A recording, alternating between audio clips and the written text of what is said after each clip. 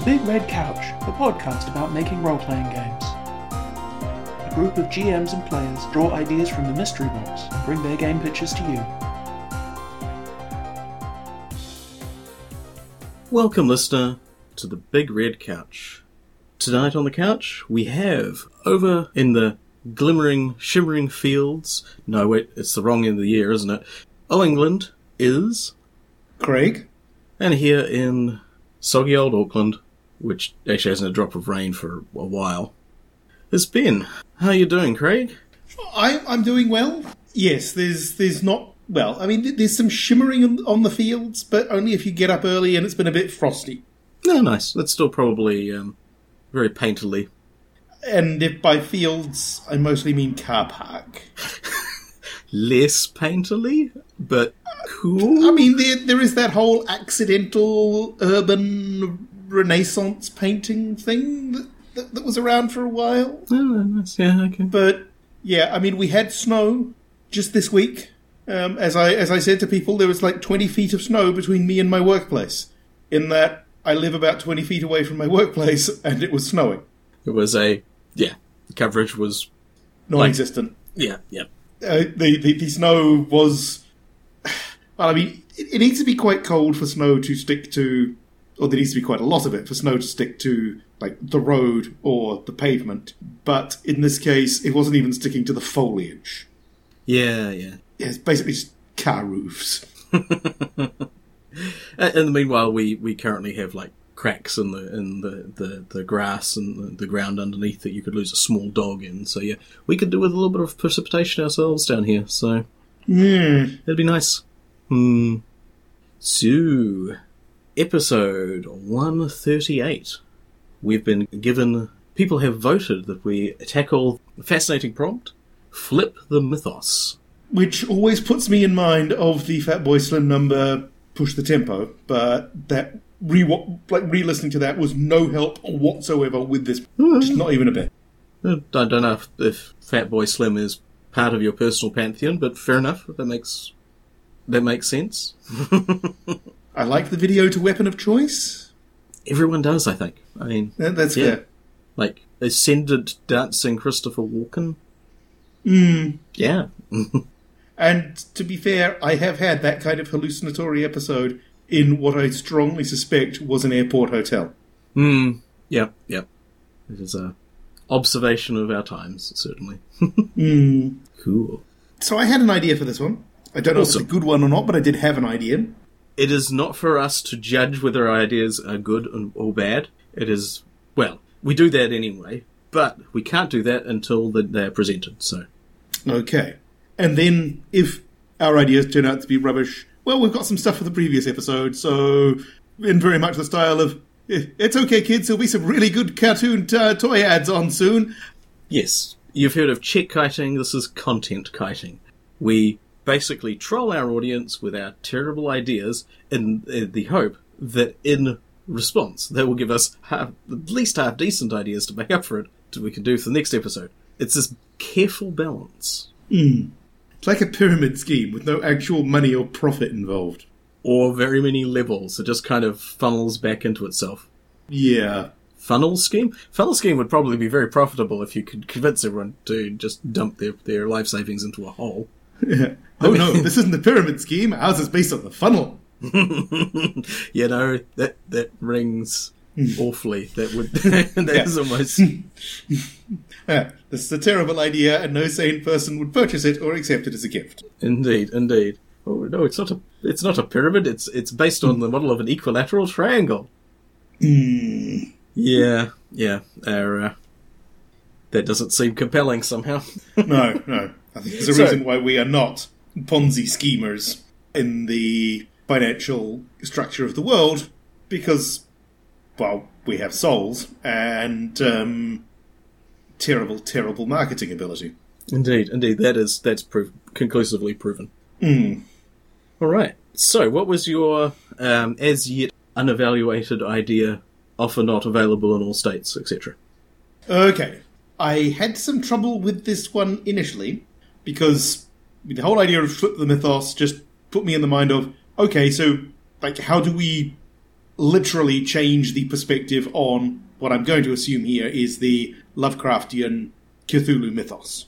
Had some trouble with it, but came up with something that I think will work.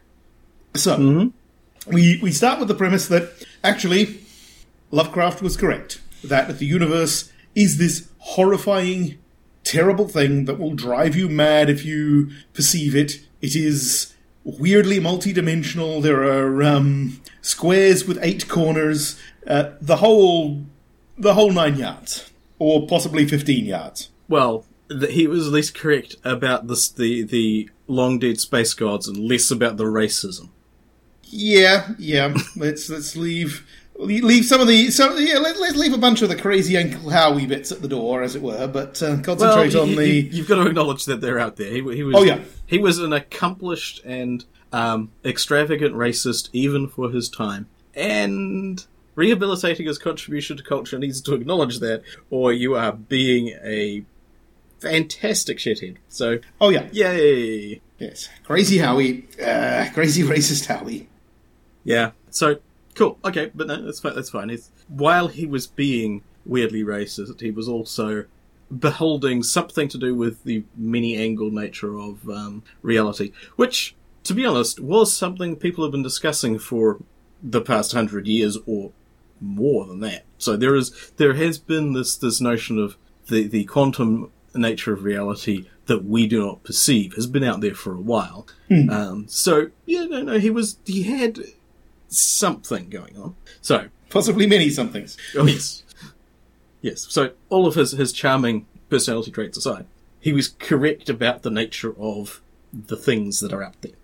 Indeed. He was correct. Yeah, he's correct about the nature of the universe. That the universe itself will probably drive you mad if you can actually perceive it with your puny human brain. That there are creatures out there that are so bizarre that simply to look upon them will drive you hopelessly insane and possibly kill you.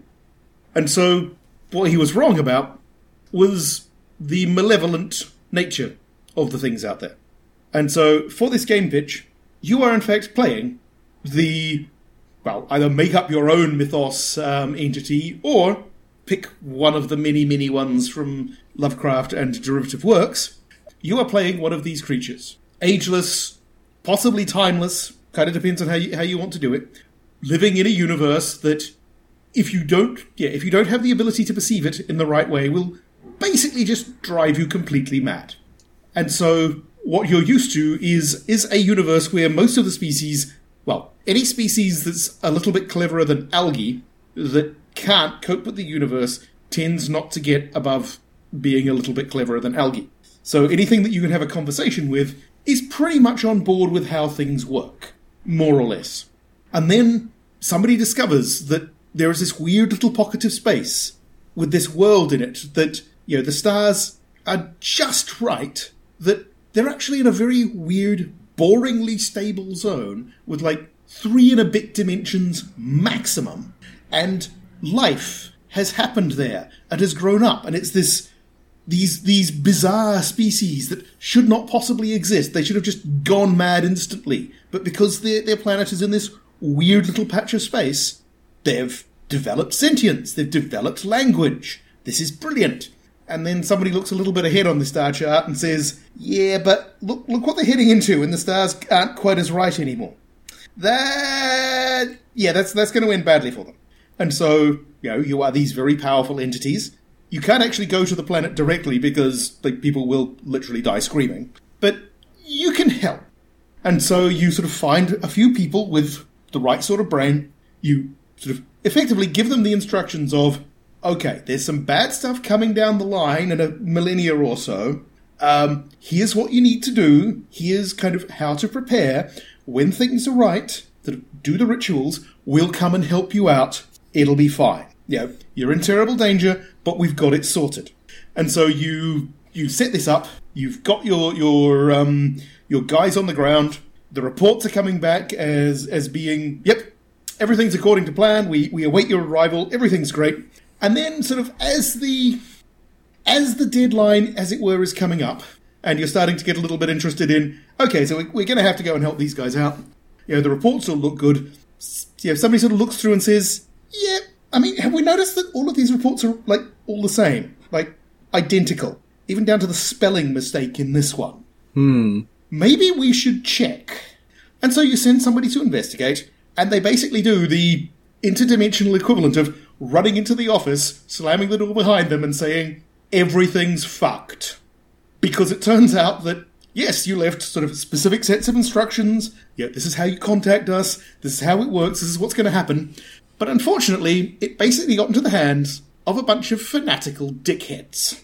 And so what you've got instead of, you've got people who have taken this situation that you've warned them about, and instead twisted it into, when the stars are right, the great old ones will destroy the world and remake it, and we will be rewarded as their loyal servants, and everybody else will perish, mwahaha, we're evil. And so you've now got a situation where you've only got a fairly short time period to work with.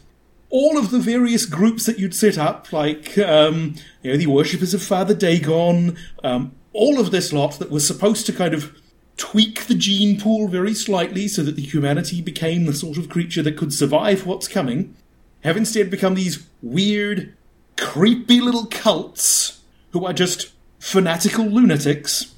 Because of their actions, the only people in the world who you could possibly have dealt with, who sort of have the necessary understanding, are aware of these guys, and so assume that anything connected with you is necessarily completely evil because of the actions of the aforementioned complete lunatics. Also, the population is vastly bigger than you had expected. Now, you were expecting, okay, we've got to deal with, like, a few million people, and there's 7 billion of them, and you didn't know, because the guys sending the reports had no idea that they were sending reports. They're just mindlessly enacting rituals, which is how the spelling mistake got in there. Right. Okay, so... there's a lot of stuff. I made several notes during that. I'm concerned. Oh, yeah. Well, the thing is that you initially you were crossing over with something, this whole benevolent... The idea that Earth is in the pocket of... It was like an equivalent of the fire in the deep. It's a part of space-time that certain rules don't apply. And, in the fire in the deep, it was, the presence of so much gravity and mass meant that just, light speed and things and so forth were different. And was it cognition didn't function in the same way? So there was... The closer you got to the centre of the galaxy, the dumber you got. Well, the graph on which intellect was measured collapsed. Yeah. So it was like, it didn't matter how smart you were, that you were in the wrong frame of reference, basically. There was a lot of other things that were just very, very badly strange. And that reminded me a little bit of the Hitchhiker's Guide to the Galaxy, the Krikkit warriors. The idea of the planet isolated in a dust cloud. So they had no idea what stars or anything other than their own local system was like. And they have their struggles and conflicts and battles. Eventually they get off their planet, pierce the cloud surrounding it, and look out at the rest of the universe and think, well, that'll have to go. Yeah. So that would be one reaction. The thing that you said about the great old ones, or the people assigned to this pocket of space where Earth will eventually exit the sanity light cone, or at least the non-psychedelic one, and wind up somewhere entirely they're unprepared for. That made me think of an anime called Naruto Crawling with Love, which is a baffling anime harem comedy with allegedly Lovecraftian creatures in it, but they're all currently shaped like anime waifus. And it is... Of course they are. Batshit insane, but pretty funny, because, I mean, they eat a lot of takoyaki at a Cthulhu-themed stall, things like that. Yeah, okay. That's a thing. Did the show Deep Space Waifu Academy actually exist? Or was it just an example of the name of a show that somebody came up with? I don't know, and honestly... At this point, you're too scared to look? I am way too scared to look. I mean, I got a little too much to watch anyway, so I'll leave that for a second. Yeah, not that I'm aware, but it does sound like the Witch Planet Soccer prompt, so... It's a little bit, yeah. Yeah. So the idea, I found it interesting, the idea that the great filters for sentience or so forth, these various levels of things that, not destroying yourself at the instant you find nuclear fission or something like that. It's one of those choices that every species gets to collectively make. But the idea that space is actually not just, hard vacuum and radiation and gigantic distances, but also the interesting thing is there is something that short circuits that, is that something evolving in regular space-time perceives things using the fundamental laws of regular space-time. Consequently, going into something that isn't regular space-time is going to be a shock at very least. So, I guess. So, nominally, being in the same chunk of the stretch of existence that you're in, you're evolved for, and unless something catastrophic happens, you're doing the best you can.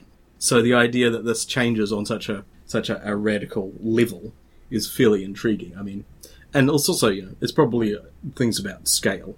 The universe probably looks very different, plus you need different sets of senses to see it at the subatomic scale and so forth, if that was where you were hanging out. And things would work quite a bit different, and the idea of sentience and life is like a totally different thing. Also see much bigger. So, so there's a lot going on there. But yeah, the notion that you are the branch office of Great Old Ones, Inc.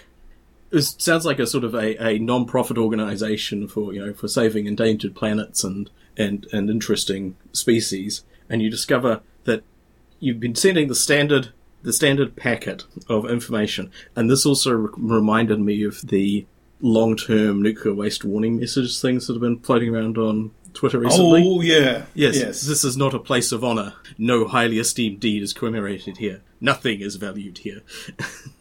And sort of these effectively the being a multidimensional thing made mostly of the colour blue or something like that. It's hard to get a dialogue going.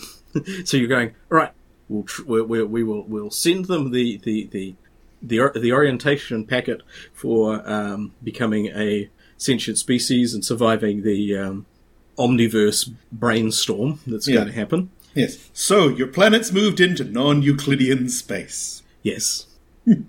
And you get this stuff back. It's like okay, we're getting this stuff. He goes, huh? The intern says, has anyone noticed the handwriting is all the same? And the rest of the celestial vortices turn and go, what are hands? I wasn't thinking...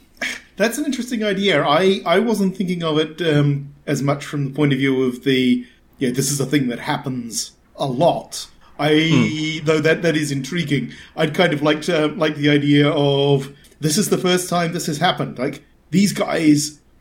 one of the only times this has happened. These guys are really interesting, unlike those really creepy body-hopping mushroom guys who keep cropping up. Yeah, those guys. It's like, they got wiped out by a supernova, and it's 10 million years later, and they're here again. What will actually kill these guys? Come on. But for the most...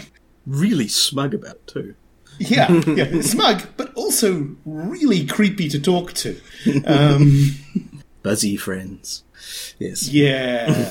Like you're talking to them, but you kind of get the idea that they're basically just eyeing you up to nick your stuff. Come on, Craig. Let's not be space racist as well. No, I'm sorry. The great was it the Great Race of Yith? I thought it was the Migo. The Great Race, they're the body swapping guys. The Migo are the fungus. So. Oh, okay. I could have. Okay, in that case, I have gotten confused, and I did not mean to in any way. I expect we all look the same to you. Yeah, I got confused. I confused my Migo with my Great Race of Yith. I did, of course, mean the Great Race of Yith, so that should have been something along the lines of those really creepy cone-shaped body hopping guys. Indeed. The ones who just turn up and nick your entire civilization. Come on, that's a horrendous generalisation. You're not going to non-apologise your way out of that. Anywho. I feel like it's just a valid historical record at this point for the Great Race. How are we even having this? I don't know. You think I'm being non-Euclideanly racist here? You're perilously close to being cancelled. Anywho, yeah, no, they are jerks. That's for sure. Oh yeah. Yeah, it's an emissary from the Great Race of Yef. Oh, those assholes. Do they even have... Don't care, they're still ass. Anyway.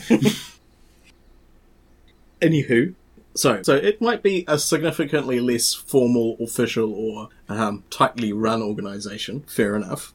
Yeah, I do like the idea of the somewhat budget-constrained NGO vibe, all the way down to a bunch of people who got together to save the sea turtles.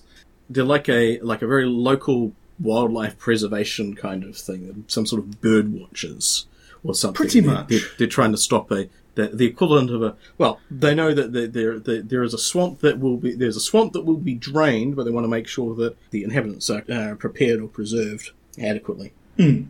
So, alright, so how the hell is this a game, Craig?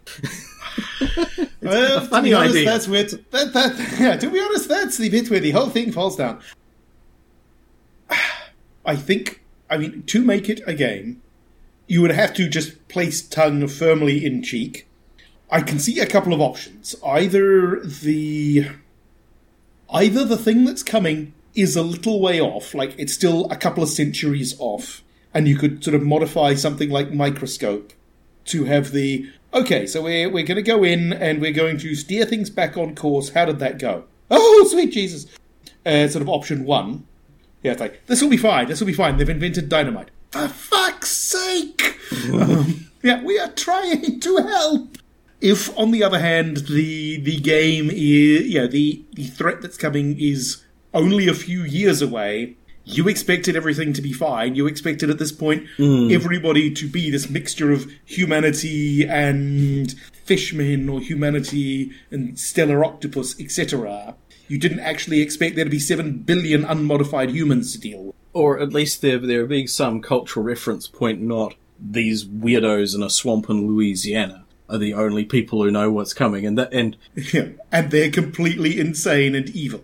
Well, by local norms, sure, but either they have held this information to themselves deliberately to retain power, or they have been completely unable to communicate what the benefits or the outcomes are going to be to anyone else. So one way or the other, no one is prepared. Everyone thinks like, yes, we are the masters of this world. We understand physics and everything. We are ready for it. And the mind-shattering revelation when the curtain is parted, and it's like spaces, all colours, including ones that we can't see or understand. Except now we can, and it's horrible. Yes, it's jarring to say the least. So, I'm actually thinking Naruko is the way to go. It's just this desperate last-ditch attempt to package yourself in like meat sleeves and go and do shit because time is running out. Certainly on the epoch scales of what they're used to dealing with. It's like, oh, this is way too late. We have to do something now, or everything is going to go pear-shaped. We need to deal with this. One of the things about that particular series is the interest, and one of the reasons that Earth was still isolated was the fact that particularly Japanese pop culture, but human culture in general, was considered extremely innovative and interesting by the rest of the cosmos. They don't want to muck with it too much. So they're being very... They're trying not to lose this cultural resource that is being provided pretty much for free as far as they're concerned. But they're trying to control the trade of ideas between the two places. So someone's clearly making bank out of this. It's hard to say who, but they don't quite go into the economic ramifications of the whole thing. But I think it's like the Star Defense Force or something these baffling characters technically work for, but not very well. They're keeping these two worlds separate. So the idea that it's like, oh shit, we have to do something, and turning up on Earth in hastily assembled geysers Yeah, and trying to help is, it's like they could precipitate it could be indistinguishable from humanity's perspective from World War Cthulhu, because they might not just, again, it's a matter of perspective. It's like, oh my goodness, why do we have an idol pop singer with tentacles or something like that? It's like, this is all very unusual. So I like that. It does seem like for a farcically high energy game, you could have, yes, the visitors trying desperately to do sort of cultural outreach, but with many limbs. I am liking that, because, effectively you've got things stacked against you, in that if the people were prepared, it would probably be reasonably easy to, as it were, welcome them into the universal non-Euclidean community. But because they haven't been properly prepared, there's a lot of options that are taken off the table. So, and the idea that you're sort of turning up in your constructed or possibly just borrowed meat suits. Does that mean you've got all these idiot worshippers? You may as well use them. It's not like they're good for anything at the moment. Some of them are sufficiently inbred that they're growing tentacles all by themselves. Yeah, that ain't right. And the more hilarious thing would be, all right, we have instantiated our forms on this place. It's going to reduce our effectiveness somewhat, but at least we have our vast intellects and our minds. It's fine. And then they discover they're being persecuted by their previous contacts for being heretics. Yep. That would be hilarious. Yeah. There would be a level of farce involved, because there's no other way. I don't know, it could be. The games that involve playing otherworldly beings, like things like the Whispering Vault, or Inomine, or things of that sort. It's tricky, but the idea of packaging that up as being less serious could be interesting. I think, if I was doing it, I would want to go with a less serious approach, just because, it's effectively this is the possibly futile battle to save the entire planet from a doom it doesn't even know is coming, and can't understand when it does. Yes. The odds are stacked against you. Well, that's fairly typical for your crisis-based RPGs. That's fine. And because of the actions of your followers, your deluded, idiotic followers, those few people who might actually believe you think you're the bad guy. Well, yes. I think the principle there is that there was a lot of assumptions made. They did the visitations and the projections, and they spoke in the many tongues and so forth. And they didn't really check if people had been taking down the notes carefully or really get the feedback that they needed. It probably would have been fine, but they were a small organisation. They weren't able to fully vet the stuff they were getting back. So it's not so much they could have righted the situation if they had, and it's entirely questionable if this is ethical in the first place, because you're going, well, this is going to happen. We might as well warp the species' interaction with reality. Best of intentions possibly, still may not be ethical, but the fact that they didn't quite get around to checking if it was working, kind of on them. So that's why they're now desperately trying to fix it, because they feel like massive jerks. Yes, they didn't take into account just how warped a message can get over a few hundred generations of a relatively short-lived species. Indeed, especially if you don't touch base occasionally, and all you do is kind of warble down the equivalent of the cosmic equivalent of a 2 cans and a piece of string telephone.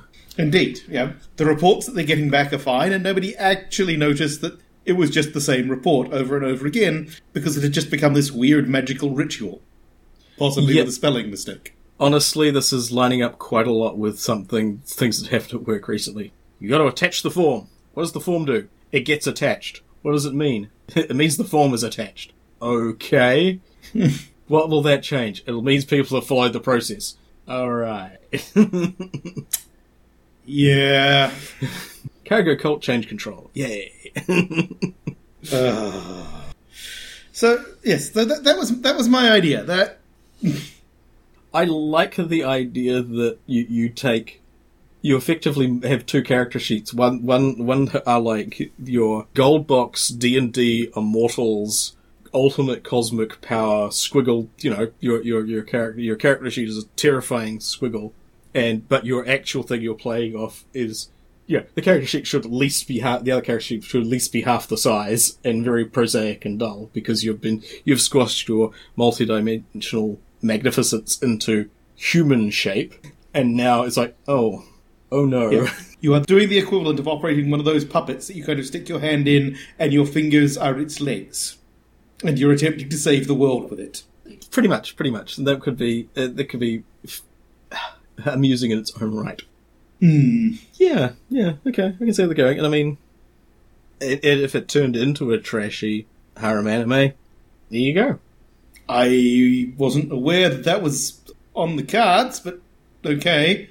I'm a little bit scared to ask what a harem anime is. I've heard the term before, but I've never heard it defined. Goodness. Oh. The anime I am currently watching is Restaurant to Another World. Oh, yeah. Which is an anime I have never seen a more loving description of cooking a minced pork cutlet in my in animated form in my life.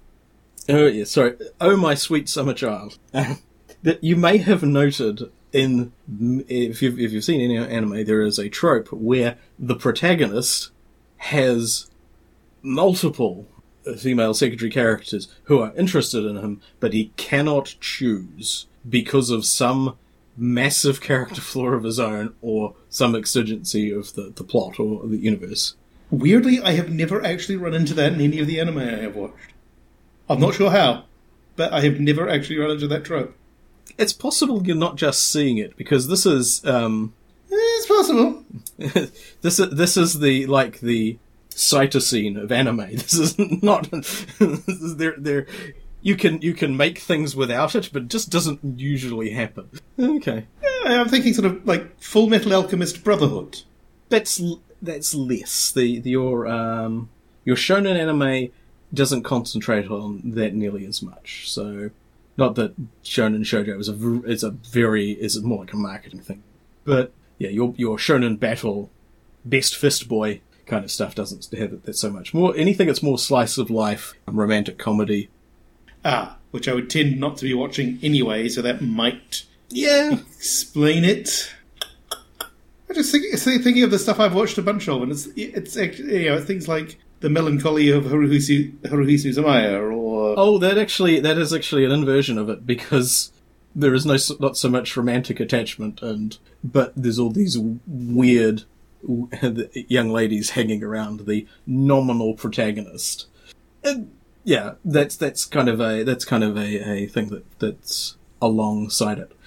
Yeah, okay. I will have to assign you some homework, and we will rejoin. So don't worry, brave listeners. We will get Craig up to speed. I'm sure the several hundred episodes of Ranma 1/2 or something will straighten him out. No, no. Look. Just like the terrible alien entities, I feel that it's my duty to make sure that your eyes are open to the horrifying non-Euclidean universe of harem anime. Is Girls und Panzer in any way a harem anime? Sadly, no. I mean, no, I don't believe so. Unless the tank is the protagonist, maybe? But no, not really. No.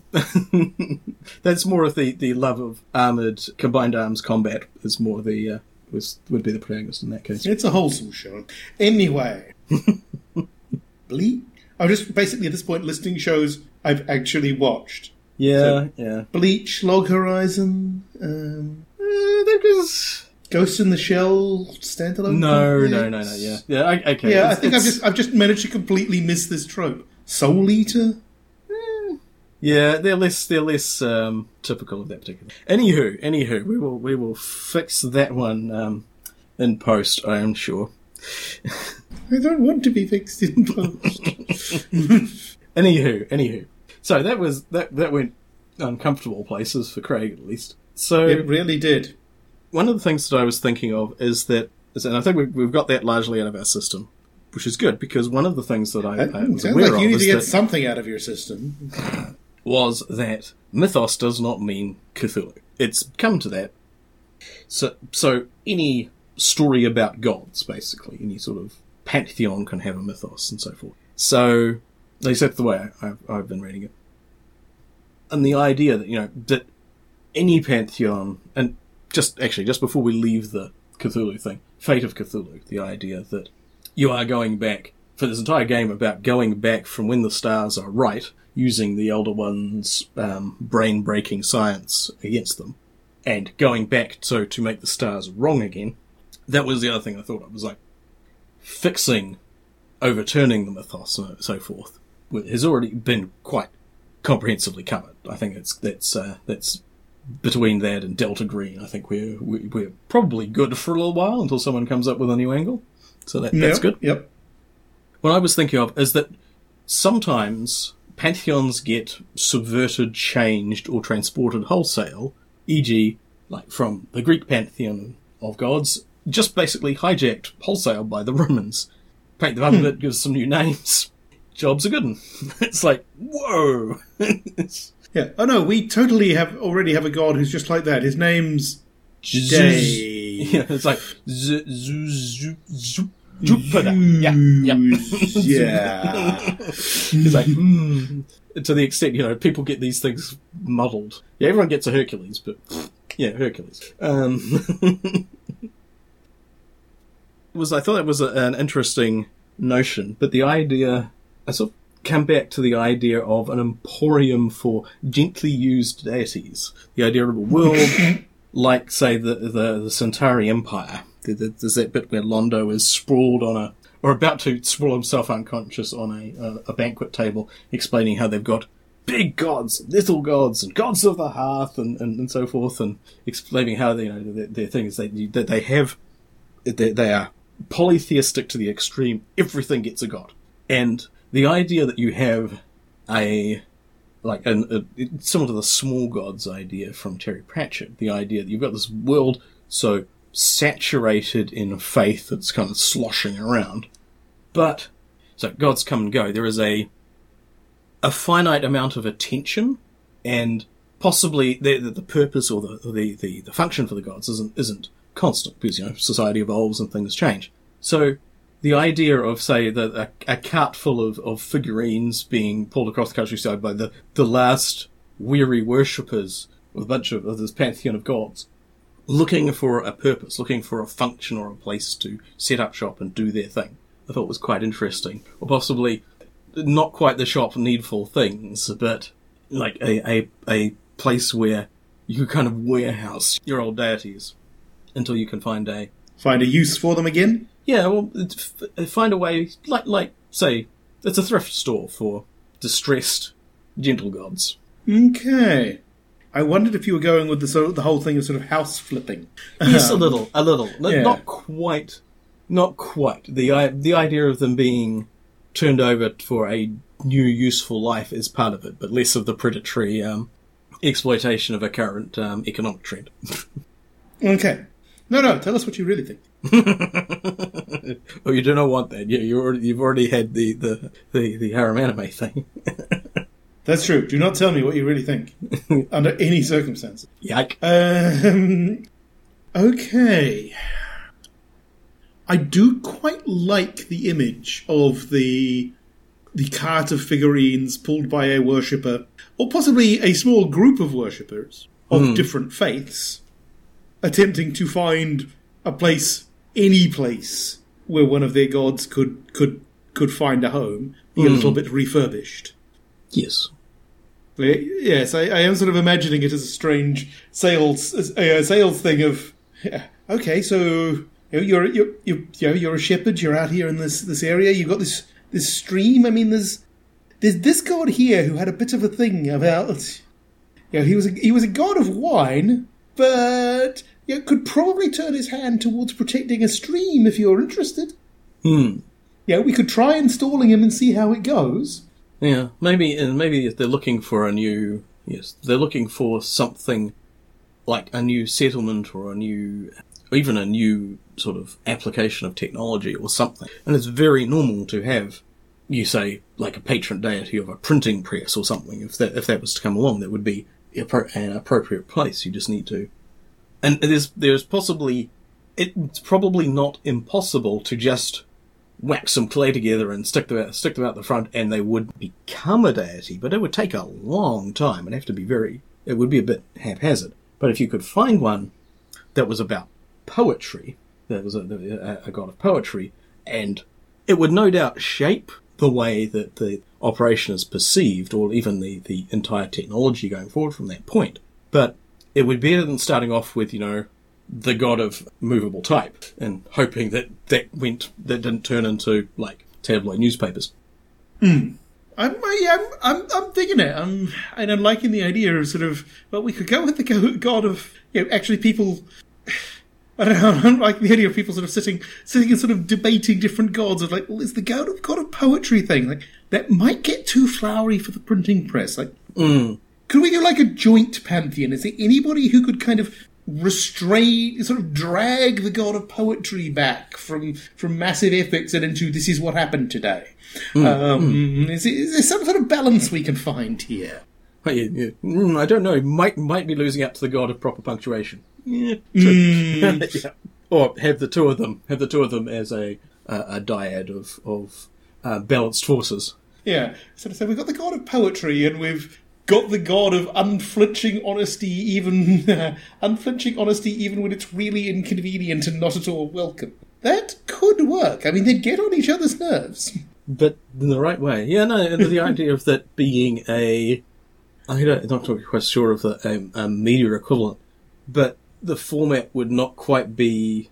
I'm trying to think of something. The thing that springs to mind is The Littlest Hobo, but the idea of the idea that this cart of distressed elderly deities or something being hauled across the countryside looking for a way to solve local problems. It would literally be a problem of the week kind of thing, and you would try and resolve the issue by placing, effectively it's a mobile job centre for deities, for making a placement for one of these things, and each episode would be one of the more epic things. We wouldn't show every single town where everyone was booked up and nothing was needed. But there would be the momentous occasions where sometimes they're dropping off, sometimes they're picking up even. So maybe there is a deity that is no longer has a purpose, so that wants to be moved around. Yeah. So the idea of this, it's an interesting one.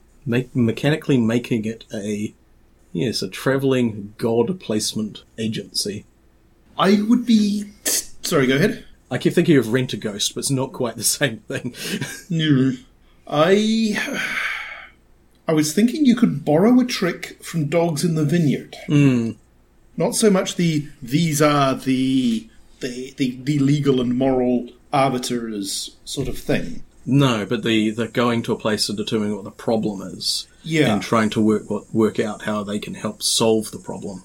And what the problem isn't 100%, isn't always visible. So sort of going back to you've got this stream that's going... going back to the stream example, if you've got a town that is on the verge of breaking apart because of arguments over water usage, then, maybe a god of the stream to, as it were, keep people in their lanes. Or give them a common point of reference outside of themselves to say, what would the god of the stream think about this? Right, even if, the god of the stream was basically a piece of pottery, it's out there. As long as they rather than just thinking of themselves, thinking of the future and how the stream will be affected about what they're doing. So basically give them an external point of reference for that. I like this. This has got some legs to it. That's quite fun. I mean, presumably at some point you have got the players effectively pulling we've got this god out of their ass, because I would not want to see this as what have we got in the inventory, let's consult the Excel spreadsheet sort of game. I think that would... To a degree, I think that's resolved by the fact that these are the voyages of the starship Cartload of Gods. They don't show you every boring asteroid or scientific survey that they do. They show you the climactic, important, impactful stuff. So there is a reason they're there, functionally, because that's why the story is there. So you play that narratively. You say, all right, this town has, like you say, there's a problem with the dispute over the water supply. So we happen to have gods of wine or gods of not beating up your neighbor or something like that. So there's clearly an opportunity there, but it's how you solve the problem. It's how you progress towards solving the problem, not specifically tab A, slot B stuff. Yeah. That might be obvious. That might be super obvious, but maybe people don't want somebody to roll up and say, "Ooh, got a god for that." Bonk. Out we go. There is more to the process than that, which I think will be the interesting play to find out kind of thing. Yeah, because you've got sort of an interesting dynamic where, at least ideally, I mean, the goal of the player characters is to find a home for a wayward god. The goal of the people engaged in the scenario, the NPCs, is not actually to find themselves a god. It's to either solve the problem or possibly to find themselves forced into accepting a solution to the problem. Yeah. So you've got the exciting possibility of people working completely at cross purposes. Yeah, absolutely.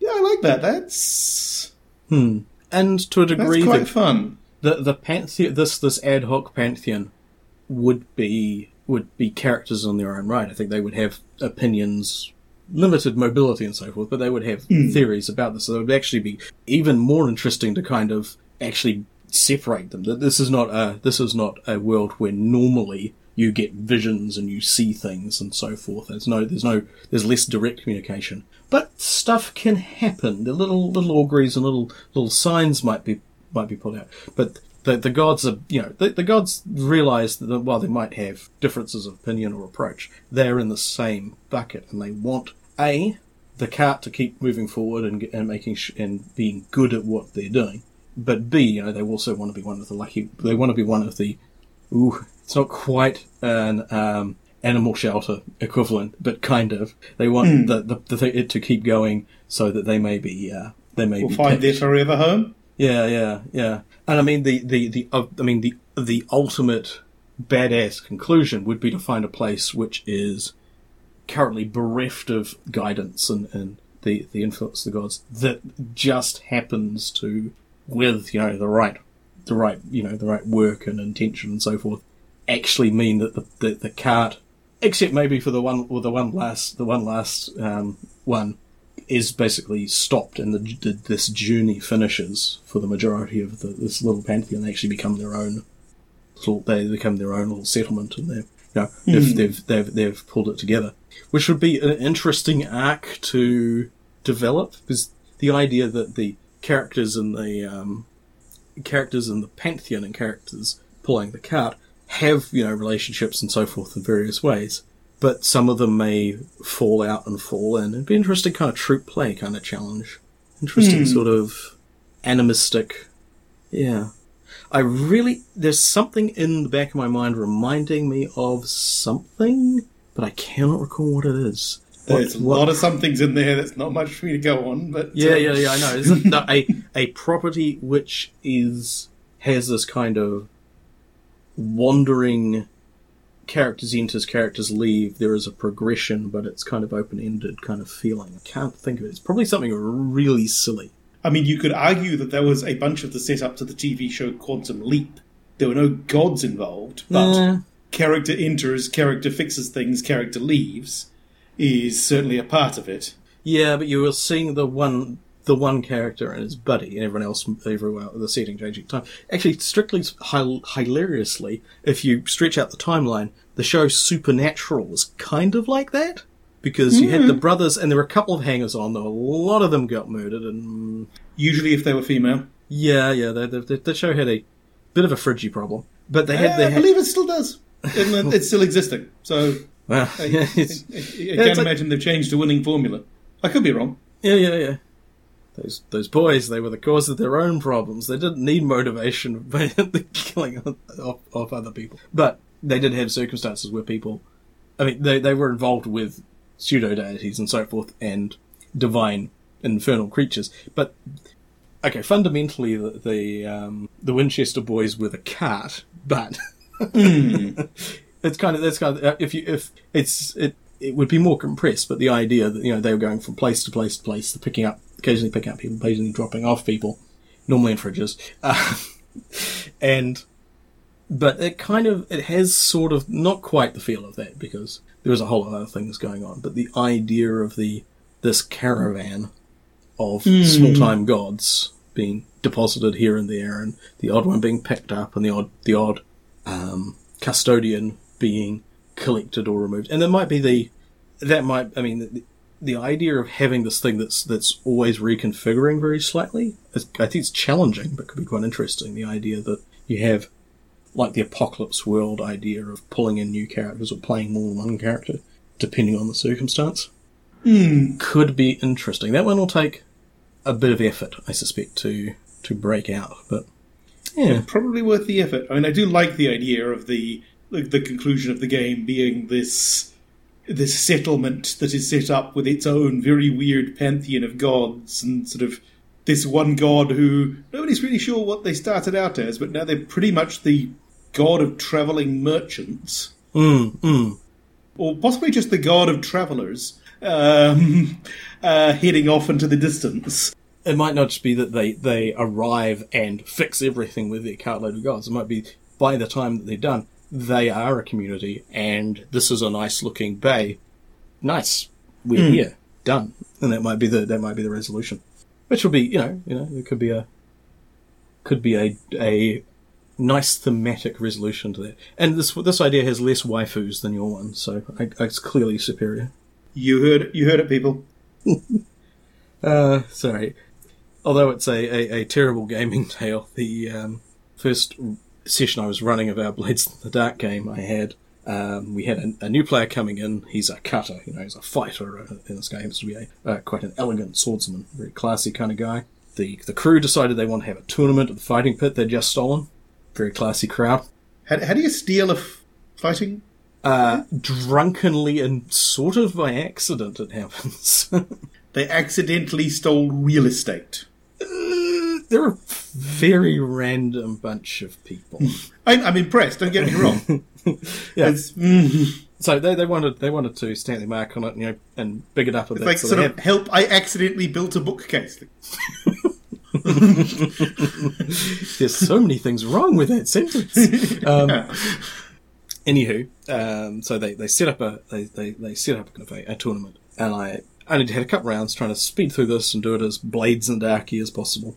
But I had the person who they were going the PC would be fighting off against to basically be their dark mirror. So I made a try-hard knife guy instead of a elegant swordsman, and as the guy was the PC was very gracious and did not humble his opponents. Guy who I accidentally named Victor by having him being the victor of the last fight was a total asshole, and made sure that he was just the most dislikable person. Who's like he was making his opponents beg for their lives and being a fuck about it. And I just kept on sort of like adding little details. It's like he's got knives all over him. He clearly loves his knives. He gives them all names. They're his knife wives. And then I gave from the other end of the call his knifeus. I said, shit, that was in my mind too. So, yes. So Victor McKnifey got his comeuppance shortly thereafter, but he may be back, him and his many knifeus. I have always enjoyed the return appearance of NPCs that the characters hate. Oh yeah, absolutely. And making a someone that the PCs intentionally making someone a NPC that PCs can loathe, such a good feeling. It's when the most annoying one is you accidentally make an NPC that the PCs love and want to have around. It's like, oh, what did I do? Yeah. Oh God, they've tried to adopt it. Mostly because it's just confusing. I think my personal favourite for that was a fairly underwhelming vampire in a Buffy the Vampire Slayer game, who I think the party dubbed Indie Mick Emo Pants, who nonetheless managed to negotiate his own survival and just ran the hell away. And the response from one of the players was, shit, we let an actual smart one get away. That's gonna be a problem. Ah, well. Cool. So, yes. But my tale was more of a story of, oh no, don't say it, don't say it, don't say it. Someone else says it. Oh no. We were all thinking it. Yes. Quite Okay, disturbing. So, alright. So those are our wacky ideas for Flip the Mythos. Fortunately, we have much less degrading content as supplied by our listeners. Ew. All right, so we have... These are both for telepathic murder ghosts coming out of the trees. John writes on the subject, hearing about the Christmas tree farm idea, I think you guys missed out on a different take on Big Paulie's foresightedness. He didn't plant firs or spruce. No, he wanted something that could make more money in the warmer months. Big Paulie didn't plant no evergreens, he planted an apple orchard. It's not a big problem, as there's very little of the dead schmo's essence on one or two apples, and since they're in the orchard long enough, they get bored and head back to their body. The trees were planted over the period of 8 years before Big Paulie came down with a severe case of lead poisoning. He was the last batch of fertilizer for the orchard. The new boss, Little Tony, decided not to pursue the fertilizer business and sold off the orchard to an unsuspecting couple, Emily and Alex Johnson, who began harvesting the first crop of eternal beauties. Yep, whatever Paulie had planted, it was changed by his choice of fertilizer. A new cultivar, the Eternal Beauty. Big, red, juicy but firm apples with a colour pattern that looked a bit like a face. Nah. Singly or in small batches, the apples weren't a problem to whoever bought them. They seemed to last forever and not go bad like other apples. They seemed to be eternal. Well, attempts to graft cuttings from the Johnsons' trees always failed to produce new eternal beauties. It seemed that only in their orchard would the apples grow.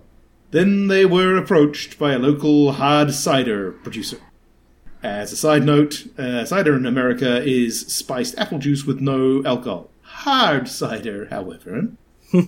This is a fact that makes watching My Little Pony overseas hilarious. Yeah! It's like, wow, this horse has a drinking problem. Yeah, it's like, oh no, wait, we're good. yeah, My Little Pony got dark. So, this had two side effects. One, it made a cider that was incredibly intoxicating, despite being only 13% alcohol by volume. Two, it provided a means for the fertilizer to seek revenge on Big Paulie's family. It took the spirits a couple of tries before they figured out how to concentrate their essence in 1 or 2 bottles. That was enough for them to take over the imbibers and, well, make a karmic payment. You drink the eternal cider, black out, and then wake up with blood all over you, standing over the body of Four Fingers Felipe and not knowing what the hell happened. Ah, homicidal cider. Now, this haunting has a built-in time limit. As long as there are folks to seek revenge, the spirits buried in the farm will continue to seek revenge. Not every bottle will get you possessed, just 1 in 20, and not every person involved will find themselves standing over a body, especially if they have some form of ranged weaponry. You must drain the bottle, all 750 ml, to get possessed. No worries on that, it's actually quite drinkable. And once somebody links the apples to the murders, as soon as one of the older trees is dug up, cue the living trees from the Wizard of Oz, the jig is up, and soon all the dead will be put to rest properly. There are other solutions, of course. Have a Catholic priest bless the orchard might put the spirits to rest, but it would have to be tree by tree or with a crop duster loaded with holy water.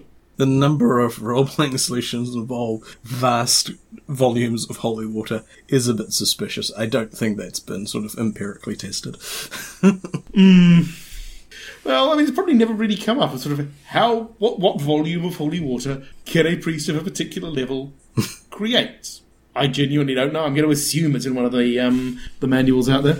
Yeah.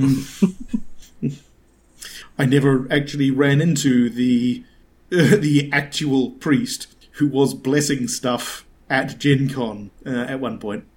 Oh, wow. He had a sign saying, "This isn't cosplay, I'm actually a priest." Which kind of made that cosplay. Maybe Interesting. a little. Maybe a little. Maybe just on the fringes. But he was blessing dice. Yeah. I follow him on Facebook. He's quite entertaining. I'm glad. That's fascinating in a number of ways.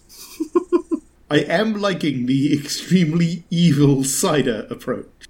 Yes. Though, admittedly, with the whole thing of you drink the bottle, and then you wake up covered in blood standing over a dead body. It's like, oh, Buckfast. Yeah, well, like 750 mils of 13%. That might just happen anyway. I mean, that's a fistful of standard drinks. Yeah, that's what a quite large bottle of wine. That's getting up there. Yeah, that's not nothing. But it depends on your reaction to alcohol, of course. But it may just be you slump in a corner and drool instead. Yeah, right. No, that's an interesting one. That's certainly a mystery plot to untangle, and it sounds like it would be an interesting thing to track back. So, cool. Yeah, it would be entertaining. I guess one of the questions, and I suspect it's one of the ones where there isn't a right answer, is who are the players? Because, you could have a lot of fun with them being hilariously out of their depth mobsters. If you wanted to go with the slight farce that, these guys are good at racketeering, they're good at extortion, they're good at crime. They're not actually that great at investigation and supernatural stuff. Yes, and the fact they're suddenly being assailed with waves of slightly tipsy assassins. You're like going, wait a second. Yeah, somebody says something unaccountable and they're going, wait a minute. What do you mean this is, I know what you did, or this is for Big Paulie, or no, not for Big Paulie, or for what Big Paulie did. Yeah. And you could have, if you could set it up, it would be hilarious to try to have an ill-matched and deeply fractured crew of one or two mobsters, possibly one or two people on the police force. You sort of your Fox Mulder, Murphy from Dresden Files, that kind of thing. Possibly people in the social work area who has noticed the sudden uptick in horrifying murders committed by cider drinkers while they're blacked out. Yes. Because that's got to be an unusual stat to have to keep it. Indeed. It's like, haven't had to use that box in a while. Tick. Yeah, indeed. Why is that even on the form? It seemed like it might come up. Really? Yeah. Cool. Yeah, okay, that's interesting. Yeah, it would be... There might be the plucky mystery investigating youths in a van thing as well. Though it's a bit dark for Scooby-Doo, but... Yeah, I mean, it would work... It could be made to work for a kids on bikes thing, which I think is where my original Christmas tree farm thing came from. But yeah, given the very strong lines you can draw between this plot and binge drinking and alcohol-induced violence, it may not necessarily be the place you want to go for a kids on bikes game. Just throwing that one out there. Yeah, general supernatural mystery in the neighbourhood kind of thing. So, yeah, interesting. Thank you, John. That was pretty cool. To be fair, it could probably make a fairly solid Dresden Files game, to be honest. Yeah, actually, that does feel urban fantasy. With a slightly dark. Yeah, cool. Yeah. Alright. So, Taz also had an idea for telepathic murder ghosts.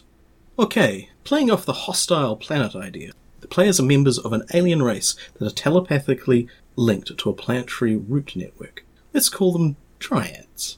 When invading humans get within proximity to the root network, Dryads can hack their primitive nervous systems. Sure, they can seriously mess with, aka kill, individual humans this way, but it only gets the ones that are outside of the perimeter of their scorched earth base camps. Instead, the challenge is to haunt the humans, place pre-programmed suggestions to hopefully cause further mayhem within the base camp itself. So, it's a little bit of murder, seduction, subversion, with meaty chunks of psyops and a mystery or three. What do the humans want? How does their technology work? What will convince them to stop?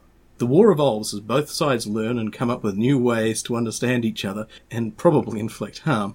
Would this be an Avatar clone? Maybe. But you could also play this game out in many different ways by changing the starting race's capabilities, the humans' goals, tech, etc. Yeah, that's kind of icky and subversive, but yeah, it's playing the colonized resistors. It's kind of interesting. There's an angle to go there. And it puts me in mind, oddly enough, of... I forget the author, but It was the Death World series of books. That's Harry Harrison. Was it? Ah, Yeah. Harry. I was mentally classified them as going from Bruce Willis world to Jean-Claude Van Damme world to Stallone world as they got more hardcore. But yes. Yeah. Yes, the first one in particular, where you've got a planet where just all of the wildlife and all of the foliage is trying to kill you. Yeah. And I believe it turned out to be psychically something or other. But that sort of came to mind. But that is quite actually a fun one of playing the telepathic murder ghosts, as it were. Mm-hmm. And, yes, enticing people to come out of their camp, stroll through the forest. It'll be fun. Yes, that's a bit of a dark one, though. It is definitely, you're definitely playing the insurgents, corrupting and co-opting your adversaries and making their lives miserable. But maybe, I mean, you could play it a slightly lighter edge of, alright, these goons are clearly a big problem, but if we figure out what they want, maybe we can diffuse the situation. Because their response to being startled is energy weapons fire and assaulting the ground with radioactive isotopes. We don't want to provoke that. So we want to get to know them a little bit better and maybe try and start dialogue rather than, even if we win, it will probably be a shit fight. Yeah, sort of figure out what they want, possibly with the whole, the true victory is convincing your enemy they were wrong to oppose you in the first place. Yeah. Kind of approach. Maybe the best way to destroy your enemy is to make them your friend. It's a slightly more upbeat way of saying it, but yes, that does work. I do remember a science fiction short story I read years ago, which kind of had this going on, that you had colonists who landed on the planet, landed on the alien planet, and they started to notice that things were a bit weird, and that the wildlife was changing in response to what they were doing. And so as sort of timeline progressed, this planet that had just didn't have anything in the vermin line suddenly had rats that were attacking the food stores. And they sort of got into this war of technology versus what the hell is the planet going to do now? Of, okay, we came up with sort of these robotic cat things to deal with the rats, but then eventually it came up with something else, and then something else, and it sort of eventually gets to the point of, it's come up with something that just seems to be able to walk right through their security, right past the guard dogs. They eventually figure out how to corner it, and it turns out basically that the planet has built a person that just made friends with the dogs. And there's sort of somebody saying, okay, well, this we can deal with. I mean, we can come up with systems to deal with this. Somebody else saying, yeah, but do we really want to face whatever it comes up with after this? Yeah. The race appears to be escalating, and we are not sure what the next point of the graph looks like. Yeah. It's come up with something that can make friends with a dog, which means maybe we can make friends with it. This seems like a good place. If we're going to stop the arms race at this point, this is probably the place to stop it. Yeah. That makes sense. Yeah, there's a bit from Halo Jones where the protagonist is at a loose end after being demobbed and was working in a forestry thing on a planet where the trees evolved faces and the ability to scream. Oh. Yeah. Interesting defense mechanism. It's evolved sort of just, shaping the trunks and branches to capture air as the wind blows past it. But still, Yeah. That's a slightly more limited way of doing it. So it seems like it had a negative effect on the work-life balance there. All right, no, those are some excellent ideas. So, and that's probably all we've got time for this time. Which leaves us with the onerous task of reporting on the poll for the next episode. Mm-hmm. We put out the call, and you responded to a man, or looking at the numbers, 9 of them. That's a bunch of clicks. There's a bunch of clicks. And yes, the winner, with a healthy 5 votes, was newcomer The Maltese Falcon gun, a famous weapon once owned by the King of the Popes. I believe we owe that one to Kev, or more accurately, to a student of Kev's who really didn't understand the movie The Maltese Falcon, though there is the exciting possibility that there is some sort of anime loosely based on The Maltese Falcon, and they watched that instead. I'm hoping it's the latter. Because that sounds hilarious. You've just given me a thought of a business plan. It's like the Spark Notes or Cliff Notes, except you saturate the internet with fake versions of various things studied at school and universities, and a login to a site which marks which ones are incorrect. Wow. Calm down there, Satan.